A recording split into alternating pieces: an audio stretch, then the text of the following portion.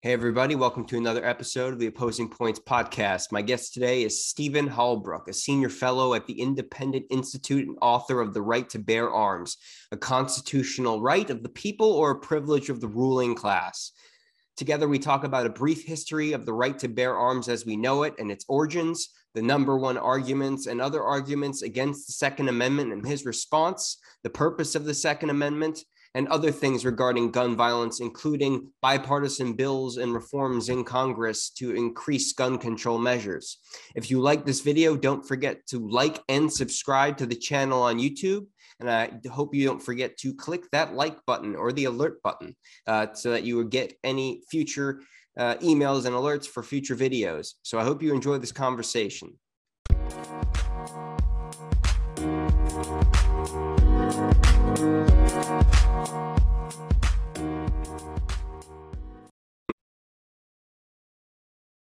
Hi, Stephen. How are you? Thanks for joining. I'm great today. How are you? I'm great. So, with the whole gun rights discussion going on in this country, can you give a brief history of the right to bear arms as we know it, as far as its origins go, and talk a little bit about that? Right. So the Second Amendment to the U.S. Constitution states a well-regulated militia being necessary to the security of a free state, the right of the people to keep and bear arms shall not be infringed. That was adopted after the American Revolution, which was a time, of course, when the people of America armed themselves and defeated the greatest military power in the world, the Brits. It was adopted in 1791 with the rest of the Bill of Rights. It's got two parts. First, there's basically a philosophical declaration. A well-regulated militia is necessary to the security of a free state. That was put in there because of the idea that we didn't really like standing armies. We wanted an armed people so that there couldn't be an oppressive standing army like we had seen with the Redcoats, the British. Then the substantive part of the Second Amendment, the right of the people to keep and bear arms. Notice the language, the people. It doesn't say the militia, it doesn't say the government, it doesn't say the National Guard, it says the people. And that we know the people is just what it says, just like the right of the people to assemble, or the right of the people to be secure from unreasonable search and seizures. It means you and me, everybody at large. And then it says keep and bear arms. Keep means to keep, bear means to carry. And arms means arms, and that includes rifles, like modern rifles. So that's basically what the text of the amendment states. And we know at the time of its adoption, it was non-controversial. It only became controversial in the 1960s when they wanted to pass any and every kind of gun control law imaginable. And so they started saying, oh, well, this doesn't refer to the people, it refers to the National Guard or the states, and it doesn't refer to arms like handguns, or, all kinds of arms are not included. It doesn't include so-called assault weapons. That's the modern argument. So nobody really has this right. And so there they went on their merry way. All the sophisticated people saying there's no Second Amendment right, but all the regular people knew there was. Mm-hmm. And that's where we end up. Last week, we have the Supreme Court finally confirming not just the right to keep, but the right to bear arms. Right. And you address one of the points that people bring up, which is that they say, oh, it applies to the militia and not the individual. And I've also seen the argument made that it was all due to a misplaced comma in the written amendment. Have you heard that one? I've heard it all. I don't know about the misplaced comma, but they try to turn it every way but loose. And the idea of a collective right that nobody has and everybody has, it was all a fantasy world of their own invention. Finally, in District of Columbia versus Heller, Justice Scalia put an end to that theory. It's an individual right. It belongs to me and you. And then finally, we get to the New York State Rifle and Pistol Association versus Bruen, which Justice Clarence Thomas authored, came out last week. When it says bear arms, it really means bear arms. So what do you think the implications of that decision are going to be in places like New York, DC, very places with a lot of gun control, but yet still a lot of gun violence? Well, the interesting part about DC is they tried to enact a law that the police could determine if you had a need to carry a gun based on their own subjective impression.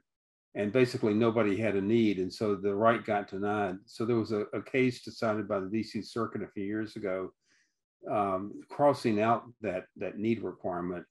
And so you can get a permit to carry in DC now, even though the old law is still on the books. But in terms of the Supreme Court decision, it applies to New York, it applies to California, mm-hmm. Maryland, Hawaii, New Jersey, and who am I leaving out? Massachusetts. That's 6 states. And all 6 of those states have some kind of requirement, like New York said, a proper purpose. So some bureaucrat's going to determine if you have a proper purpose to carry a gun. And if you live in a high crime area, that's not a proper purpose. Mm-hmm. So nobody has a proper purpose except for like billionaires, celebrities, like movie stars who hate gun owners, and people who paid the right bribes. A lot of people got carry permits in New York City. Yeah, I was going to ask about bribery. Money, prostitutes, and vacation tickets to the Bahamas. So okay. Those are the states where those provisions are now declared unconstitutional. But it's like the Empire Strikes Back or the Empire State Strikes Back. They're passing laws already to make it more difficult on gun owners than ever before. Yep. Like sensitive places, all the mass transit, subways, just you name it. In New York, the legislation, I don't think it's been signed yet, but it will be. If you're in a public place, if a store allows you to carry your gun, your licensed gun, they have to put a sign out saying that something like concealed carry weapon owners are welcome here. And it's a way to cancel them. I mean, nobody's going to want to put that on their door. It should be the other way around, like it is in Texas. If you don't want somebody coming in, they need a sign up saying, don't come in with a gun. Right. Yep. And I saw someone ask the governor of New York, Hochul, what data do you have that legal gun owners are committing these crimes? And she was like, I don't need data. And then just completely ignoring anything regarding it. I mean, because we already know that there's a severe gun epidemic in New York going on. Well, yeah, there is, but it's not by legal gun carriers or people who lawfully possess guns. It's right. By criminals. Right. One of the other common arguments is that when the Second Amendment was written, they didn't have high power firearms. They just had muskets, and so you couldn't kill as many people at once. What's your kind of common response to something like that? Well, maybe 2 or 3 fold. Number one, their muskets were 69 caliber. If they hit you up close, it could blow your arm off. Mm-hmm. In fights between Indians and colonists, there were fights where, the Indians had bows and arrows, they had tomahawks, and they also got firearms later. But they could kill a lot of people real quick. And the colonists were slowly trying to reload their muskets. And there's plenty of massacres where a lot of people got killed, and it was with hand weapons. So, you can kill a lot of people really quick with a lot of different ways. You can use dynamite. We've got the Oklahoma City bombing. There's no end to the evil things that mankind can do. So the fact is that the people have a right to keep and bear arms. That's what's guaranteed. And there are risks with Bill of Rights guarantees. And the fact that people misuse those rights doesn't detract from the rights being held by the people. Just like the right to free speech or press, that allows publication of Mein Kampf and the Communist Manifesto. How many millions of people have been killed because of those Right. writings.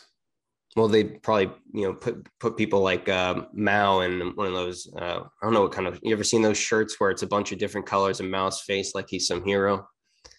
Yeah. Yeah. Um, so one of the other common things is that this is unique to America. In Australia, when they banned guns, there was no gun violence.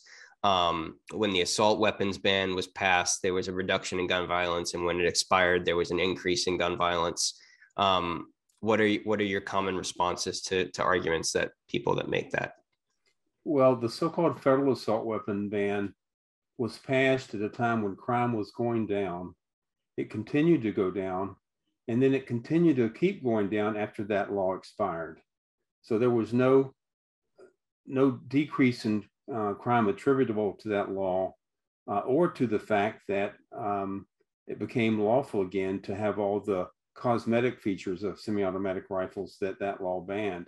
The whole thing was a farce. Mm-hmm. It grandfathered the rifles that were in the people's hands already. So you had just as many of these so-called assault weapons, modern sporting rifles, as before, and crime kept going down. So, what's the refutation of that? And the Department of Justice studies showed that there was no nexus there. I mean, this was DOJ. This was the government financed study. Mm-hmm. One during the course of that law when it still existed, and one afterwards. And America is unique in terms of our Bill of Rights. We have a lot of freedoms that other societies don't have, but there are other countries where it's very normal to keep and bear arms. I mean, Switzerland is one of those where they hand you an automatic rifle when you turn 18 or 19 if you're a male, and traditionally it's been required, and you keep it at home in case of the need to mobilize. And in fact, I've written a couple of books on that. World War II, that was one of the reasons that the Nazis were dissuaded from invading Switzerland. So, and speaking of books, I should just mention this book, The Right to Bear Arms, A Constitutional Right of the People or Privilege of the Ruling Class. Just Google my name, Stephen Halbrook, and The Right to Bear Arms if you're interested in that book. It's on the same subject that the Supreme Court ruling just came down on. It came out right about the time the court said they'd hear the case a year ago, and it goes into a lot more detail on the history of the right to bear arms. Yeah, and the little bit of introduction I do before the interview starts, the book is I started reading it. It's very good. It's on sale on Kindle right now for those that like e-reading. Yes. Yeah, we need more work like that. I know John Lott has written quite a few books regarding gun ownership as well, but it's very useful because I feel like a lot of these myths that you dispel are pretty pervasive throughout our culture, that it's easy for people to repeat the talking points, but they don't dig further into the data. Right. And they live in a kind of a fantasy world bubble. The right to keep and bear arms protects us from criminals. It used to be said if seconds count, then the police are minutes away. I've heard that one. and when we go to the year 2020, the year of the riots, if you called 911, they would say, we don't have any service available. You were on your own.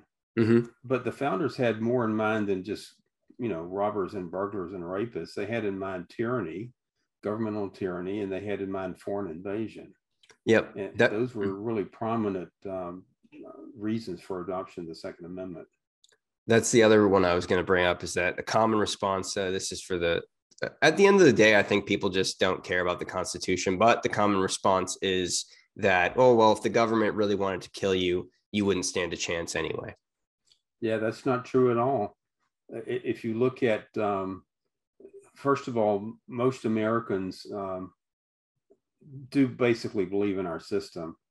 You're not about to convince our military people, by and large, and our police forces to somehow turn upon their neighbors and their relatives, and to if there was some kind of military coup d'etat, they're just not going to go along with that. They're not going to kill their friends and their husbands and wives and children. And there's just no chance. And if you look also at the fact that there can be small arms can be very validly used to resist tyranny or invasion. Before Ukraine got invaded recently, Zelensky was against gun law reforms and against liberalizing the gun laws. And boy, did he wake up quickly when the invasion was about to begin. They passed out, 24,000 automatic rifles to people in Kiev. And all over the country, all of a sudden, we want guns. And there's pictures of they're having to train people using plywood cutouts of what looked like AK-74 rifles because they didn't have enough guns to go around and not enough people knew how to use them. So, I mean, what the Ukrainians are doing is they obviously need heavier weapons as well, but I mean, their snipers have taken out Russian generals. I mean, having small arms among the people, that's been very much an asset. And just one more point, if I might, about that. Before the invasion, the guns were supposed to register, but maybe 2/3 of them were not. And boy, you would want to be an unregistered gun owner in any village where the Russians take over, because they're going to look you up. They're going to find the records. They're going to look you up and shoot you. Yeah, like they just leaked all that data in California of the gun owners. I mean, I think this, like, it's an unequivocal kind of historical fact that before a government can take control, they have to disarm the population. I mean, we've seen it throughout history. Absolutely. One of my books is called Gun Control in the Third Reich: Disarming the Jews and Enemies of the State. Gun registration was passed by the Weimar Republic. They warned, don't let these records fall into the hands of radical elements. Well, guess who took power? Radical elements, the Nazi Party. They immediately used those records to disarm their political opponents. That was in 1933. And then in 1938, when they committed the pogrom against the Jews, Kristallnacht, they weeks before that started, they told all Jews in Berlin and elsewhere, you have to turn in your guns. And they knew who had them. They had the registration list. Yes, it's like the red flag laws. Oh, this person is Jewish, it's a red flag, take their arms. So right now, because of the tragedy at Uvalde, there's a bipartisan bill in Congress. Are there any kind of gun reforms or gun laws that you think are beneficial, like whether it be a background check or mandatory training in gun usage before you can concealed carry outside? Are there any sorts of gun laws that you think are actually effective versus ones that are just kind of saying, check the box, look, we did this? Well, the main effective ones are those that are aimed at criminal conduct. Mandatory sentencing for those who use guns in crimes of violence, for example. So the focus needs to be on criminals. It is possible to beef up some requirements. I mean, one of the provisions of the law that was signed into law, by the way, just the other day, the new federal legislation was to look into serious juvenile records of serious crimes committed by juveniles, because that's not been in the background check system. Under the National Instant Criminal Background Check System, if you buy a gun from a federally licensed firearm dealer, and that's the way most firearms are bought, there has to be a background check, and adult records are there, but up until now, juvenile records were not. So if it's the kind of record that a person has killed somebody or wounded somebody, robbed, that kind of thing, there ought to be a background check for those. But most of that bill is just puffery. It's got financing red flag laws. It's got bringing a whole new group of misdemeanors into the prohibited fold, and the so-called boyfriend loophole. We don't need to disarm people convicted of mere misdemeanors. Right. A good friend of mine, Charles Love, who's a radio host and an author, he made a great point about the red flag laws is like, it's kind of these loners that are committing a lot of these shootings. And in order to be a loner, that means you don't have friends that would notice that you're a concerning individual. And those sorts of laws can be weaponized against, if you have conservative views or liberal views, whatever it may be, it can be easily weaponized against you. And by the way, the California Attorney General, in reaction to the New York decision, said that, okay, so we can't use the criterion of do you have a special need, but we can look at your character. And to do that, we can look at your social media posts. If you have hate speech, like who's going to decide if you have hate speech? Is it going to be the Southern Poverty Law Center? The same people that censored Hunter Biden story. Yeah, that's a hate speech group itself. Yeah. And so they're looking, conservatives, well, that's hate speech. You voted for Donald Trump, that's half the country. Mm-hmm. You're a hate speecher. Yep. My last question for you is, some people try to make gun ownership about race, and basically, gun ownership is white supremacy. I was at King's Dominion water park, and I actually saw a Black Guns Matter shirt worn by a Black man. It's the first time I've ever seen one like in public. I've heard of them, the shirts, but what are the kind of demographics around gun ownership now? I think the last I heard was that they're changing. More African-American women are buying guns. What are you seeing as far as those trends? Yeah, that's absolutely true. I mean, women in general are buying up to a third of the guns nowadays. About a third of the new gun owners are women. Black women are very much in that fold. Many of them are getting trained. I mean, don't kid yourself. Look, the Second Amendment, like the other Bill of Rights, African Americans were deprived of those rights. When they obtained citizenship through the 14th Amendment, that was done away with, at least legally. And you've got prominent Black civil rights leaders. I mean, Martin Luther King applied for a concealed weapon permit, and he was turned down after his house had been bombed. So there's a growing awareness in the African American community that guns are obviously useful for protection. There were several briefs filed in the New York case in support of the litigants, the challengers, on behalf of African American gun associations. So that's a growing trend that Black people understand their rights just like white people and just like others in different ethnic groups. Mm-hmm. I was just last thing on that. I was making a kind of educational video on TikTok related to this topic, because I don't know if like on The View, Joy Behar basically said, when Black people, start owning firearms, that's when we'll get gun control. And so the point I made was that, well, there was gun control during slavery. And so someone in the comments said, what gun control law was passed during slavery? Well, slaves were disarmed. Hello. I mean, the punishment was whipping. Yeah. So I was like,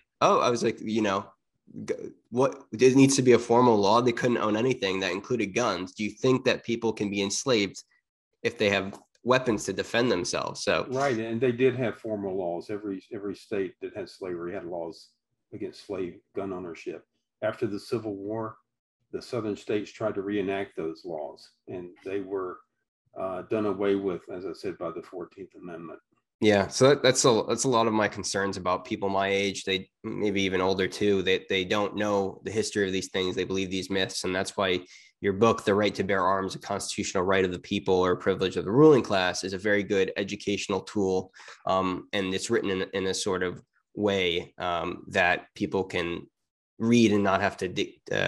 It's not overcomplicated for people. It breaks it down really well for people. So with that, where can people follow you or read more of your work? Do you have social media that people can reach you? Well, so I'm older, so I don't have that much social media. I do have a website, stephenhalbrook.com. Okay. STEPHENHALBROOK.com. Also, I have an Instagram account. Just put in SP Halbrook Instagram and you'll find it. And the book, you can get it on Amazon or any place where you get books. They're easy to get nowadays. And I've got a number of other books on Second Amendment related topics, and just look at my website and you can find them. Thank you, Stephen. I appreciate you joining Opposing Points. It was a pleasure. Glad to be on the show. Thank you for having me.